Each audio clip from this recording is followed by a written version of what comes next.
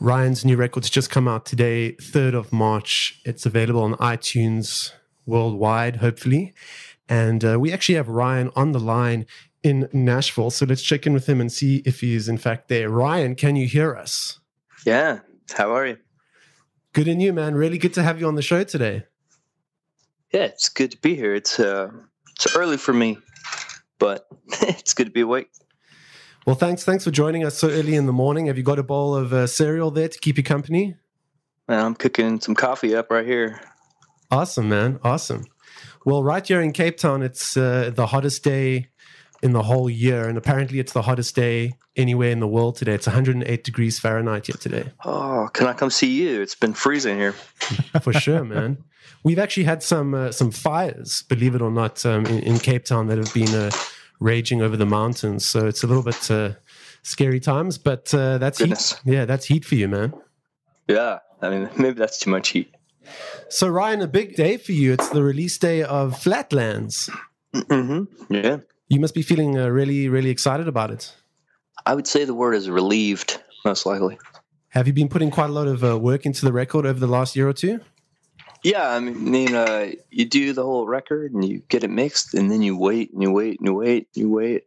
And then all of a sudden, for 6 weeks, all you do is just work your butt off. But there's a long period in between making the record and putting the record out that just seems like waiting.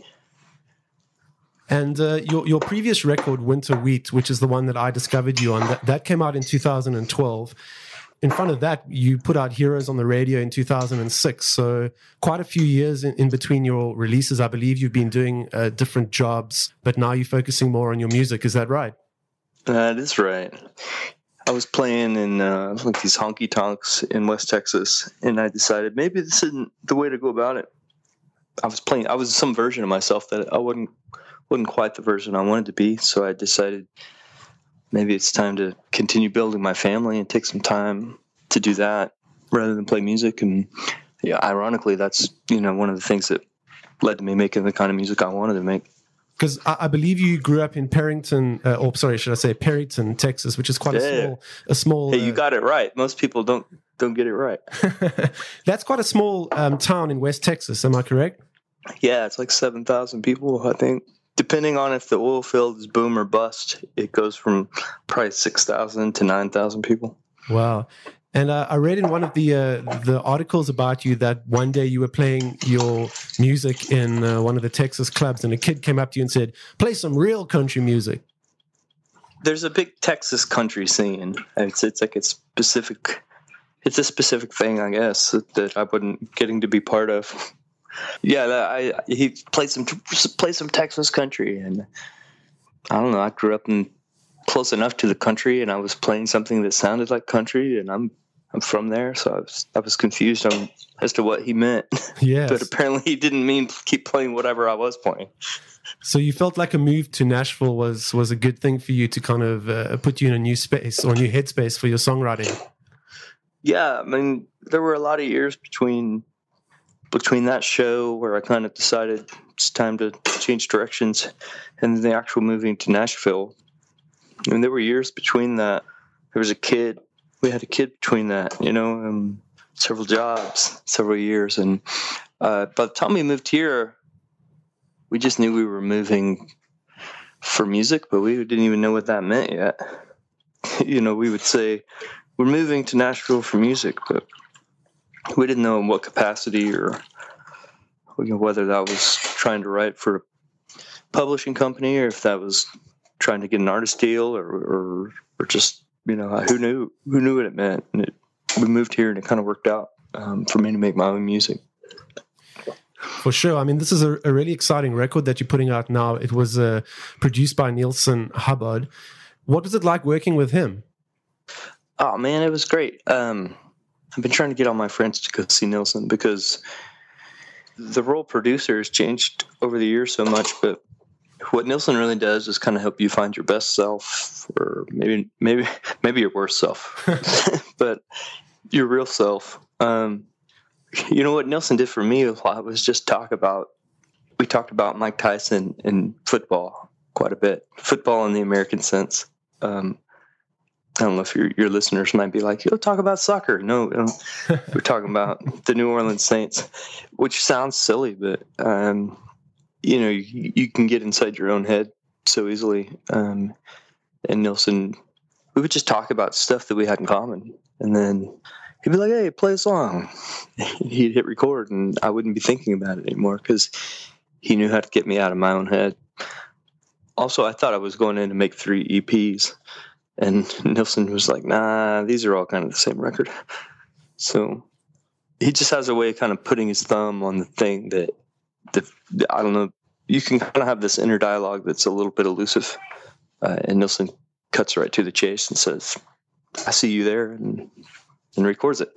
Awesome. Well, I'm really glad that the record turned out as a full length, because when you released Winter Wheat in 2012, that was an EP, and one of my favorite records that came out around that time. And I kind of wish Thank you.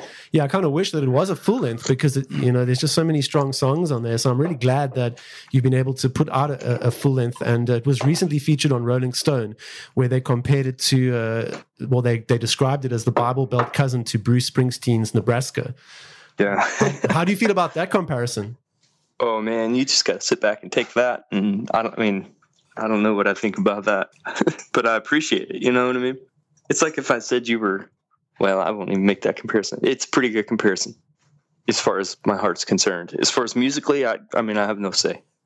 Thank you is all I can say to those guys. Well, Rolling Stone gave you quite a positive review, and to be featured on there must have been really good for you. Yeah. I definitely called my mom on that one, Awesome.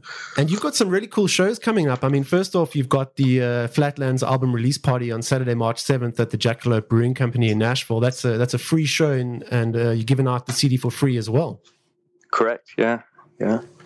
It's a cool thing. Those people over there, I played, they put out a beer 6 months ago or a year ago, something. They had a thing called Spruce Beerstein. Which was they put out a beer on Bruce Springsteen's birthday, I believe, and we had just made a record label had just put out it's called Dead Man's Town. It's a tribute to Bruce Springsteen, born in the USA. And so she invited us. There's a woman named Bailey that runs that joint, and she invited us out to play some of those songs. And so I reached back out to her again, the Bruce Springsteen thing has not been hurting me. It's been good. But she really loves Bruce Springsteen. And I think because of that, she was like, "You know what? You're not the worst guy. We'll let you have a party here." Sweet, man. I'm kind of loving all the sort of references to the boss. I think in my life, if Rolling Stone could mention me and the boss in the same sentence, even if it was like, Bruce is a man. Drew is a man. Yeah. I don't know. Just like that's. Bruce has, a dog. Okay, so that's close enough. Yeah, and I'm just thinking, wow, that's an amazing thing. So yeah, it's not lost on me. I don't know how my life ended up with the Rolling Stone comparing me to Bruce Springsteen, but it's kind of like I won everything I ever tried. I just won.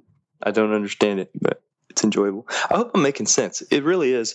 I usually don't wake up till about 4 hours from now. Yeah, we were actually just discussing that, and we're saying like it's really, really early for you, so we totally understand. Don't worry. And then if people are listening here, they're like 8 o'clock's not early, but it's like it is early if you stay up till 4 every night. Yeah. Yeah. Well, Drew and myself are both musicians as well, so we go to a lot of shows, and.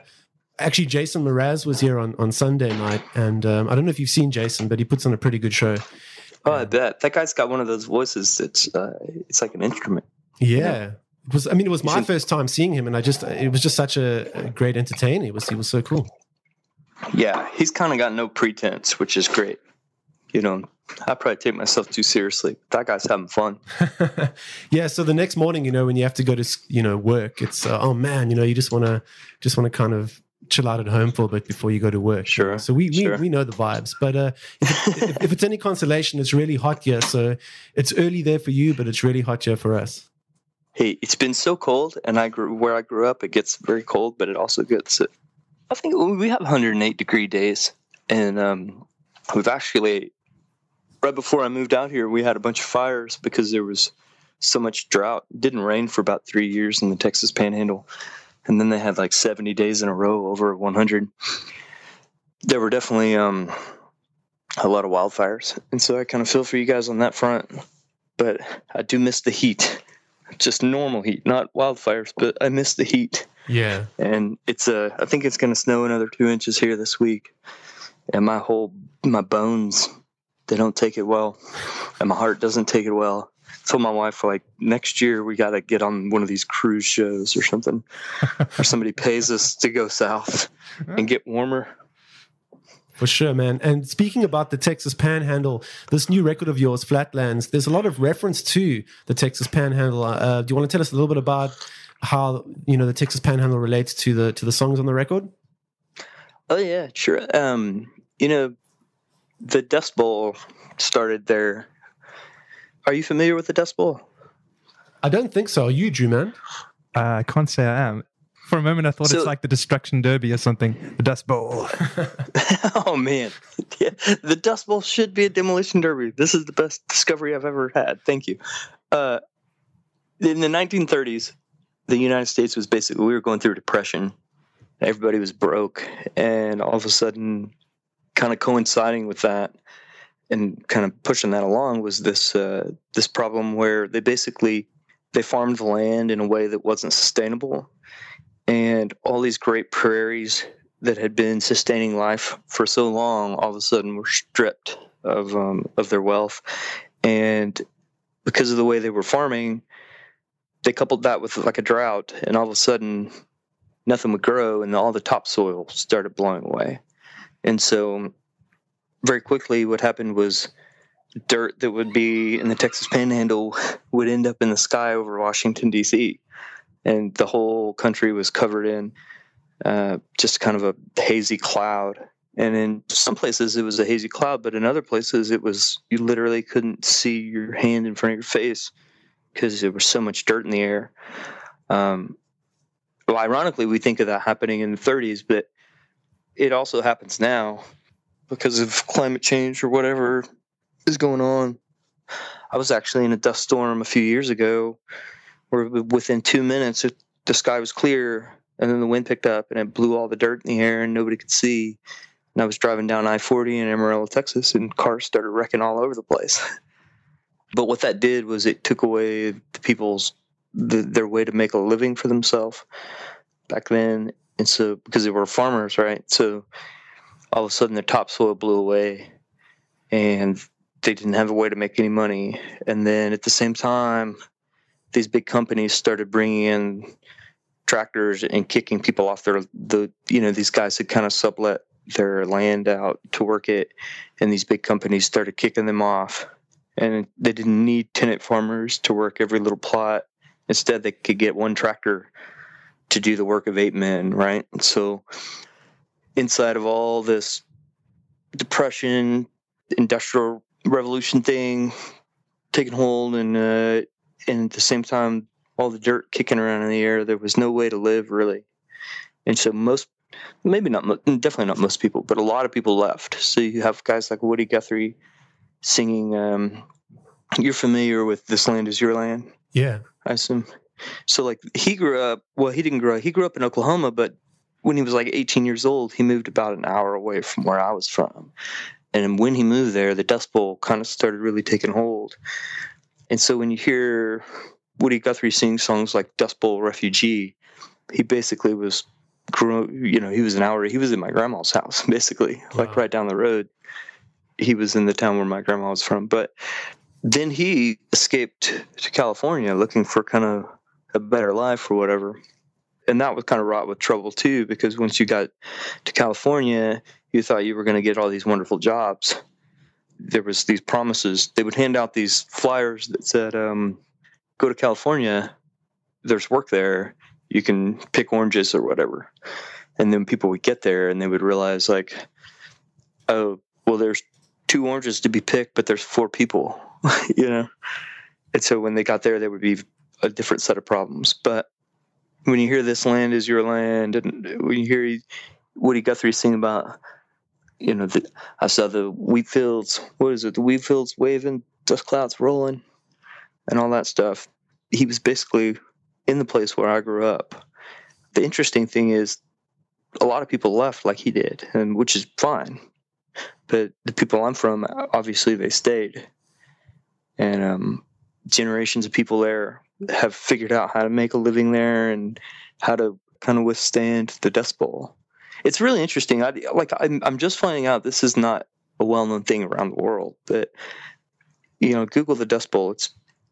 It's really fascinating. There's a documentary that came out on it in the last few years. It's really easy to watch, but it's really informative. It's too early in the morning to say big words. But so all that to say, that was a long way to get to this point. The people I come from are tough as hell, and the record is kind of a tribute to that, but it's also kind of saying like, well, maybe that's not always the best way to live. It's good when life hurts you. If you can withstand it, that's good, but you can't maintain that posture forever, right? I mean, just think of like if somebody dies, you kind of your internal self kind of takes a lick, and you kind of hunker down and you make it through it. But you can't live like that on the best day of your life too, because you wouldn't be able to enjoy that. And so, think of the Dust Bowl wiping people off the face of the earth. They learned to withstand it and grow their crops, and then the oil field came in, and they figured out how to make money, and they're just tough as nails. And that's the good thing about that is, recently, 2008, the stock market here went nuts, and a lot of people didn't know how to kind of take it, and the people in the Texas Panhandle just kept working. They didn't whine about it. They didn't complain. It's kind of built into their DNA to be ready for hard times, Yeah. So growing up in Perryton and experiencing the Dust Bowl and the Texas Panhandle, that's that's underpinning a lot of this new record that's been put out, Flatlands. And when you hear this album, the listeners can obviously envision what it must have been like growing up in Texas for yourself, but also for the other people, Yeah. I don't know. What is the landscape like where you're at? Is it flat? Well, so where we in Cape Town, we are pretty much right next to a mountain that is flat on top. So if you know the Cape Town landscape, there's lots of there's hills and mountains. It's quite compact, and we've got ocean all the way around. So it's well, I'm coming to see you. That sounds amazing. Yeah. It's like it reminds me a bit of Southern California. Wow. Well, yeah. I mean, certainly in Cape Town, it's like that. As you go a little bit further north, obviously it's a little bit, Karoo. Yeah, it's a little bit more like Texas, I guess, in parts. So there are definitely similarities. Yeah. Yeah. Where I grew up, there were no hills and there were no trees. It was just nothing. Flat. Flat. Cool. It didn't take a lot to come up with the name of the record. Well, Ryan, thanks so much for speaking to us today. I see you're going to be playing at South by Southwest on the 8th of March. Oh, does it say the 8th? It's supposed to say the 18th. Oh, sorry. Maybe I got the date wrong, but it's in March. Okay. Well, I'll check my calendar. I mess those things up all the time. Cool. So you're heading down to Austin, Texas to play South by Southwest. That's going to be a good show. You're looking forward to that? Oh, yeah, man. I love being in Texas, but Austin is going to be nice, especially when it's been so cold and the people there are so warm and the weather is so warm. I'll take it. Awesome. And if anybody wants to get hold of you, they can check out your website. It's ryanculwell.com. The record Flatlands is now on iTunes. I know it's been released on the US iTunes store. I'm not so sure about the South African one, but hopefully very soon. Yeah, I Googled that thing. I don't know. Like somebody was asking me the other day when it gets out over there. I don't have no idea. I can barely keep up with what's going on here. Awesome. So I don't know what y'all got going on there. Well, we wish you all the best for release day. We hope you have a really, really awesome day today and that Flatlands does very, very well. We're going to play another track from the record now. We thought of playing Amarillo. Is that cool? Oh, that's great, man. Yeah, this is a song I'm really proud of. So I would love you to play that. Well, would you like to just do an intro for us? And then we'll take it from there. An intro like describe the song or just, hey, this is Ryan? Yeah. You know what? I'll leave it up to you. You can decide, man. You be the DJ for a minute. I'm dog. Hey, this is Ryan. Tim, thanks for having me on and talking about my record and being even just a fan over the years. You're about to listen to a song I wrote called Amarillo. And if basically everybody in the world there's a love-hate relationship with wherever you live most of the time. And this is a song about Amarillo, Texas, which I love very dearly. But it's also a place that sometimes was painful to live in. So I hope you like the music. And if you do, it's RyanCulwell.com. It's CULWELL. You guys have a good time in Africa.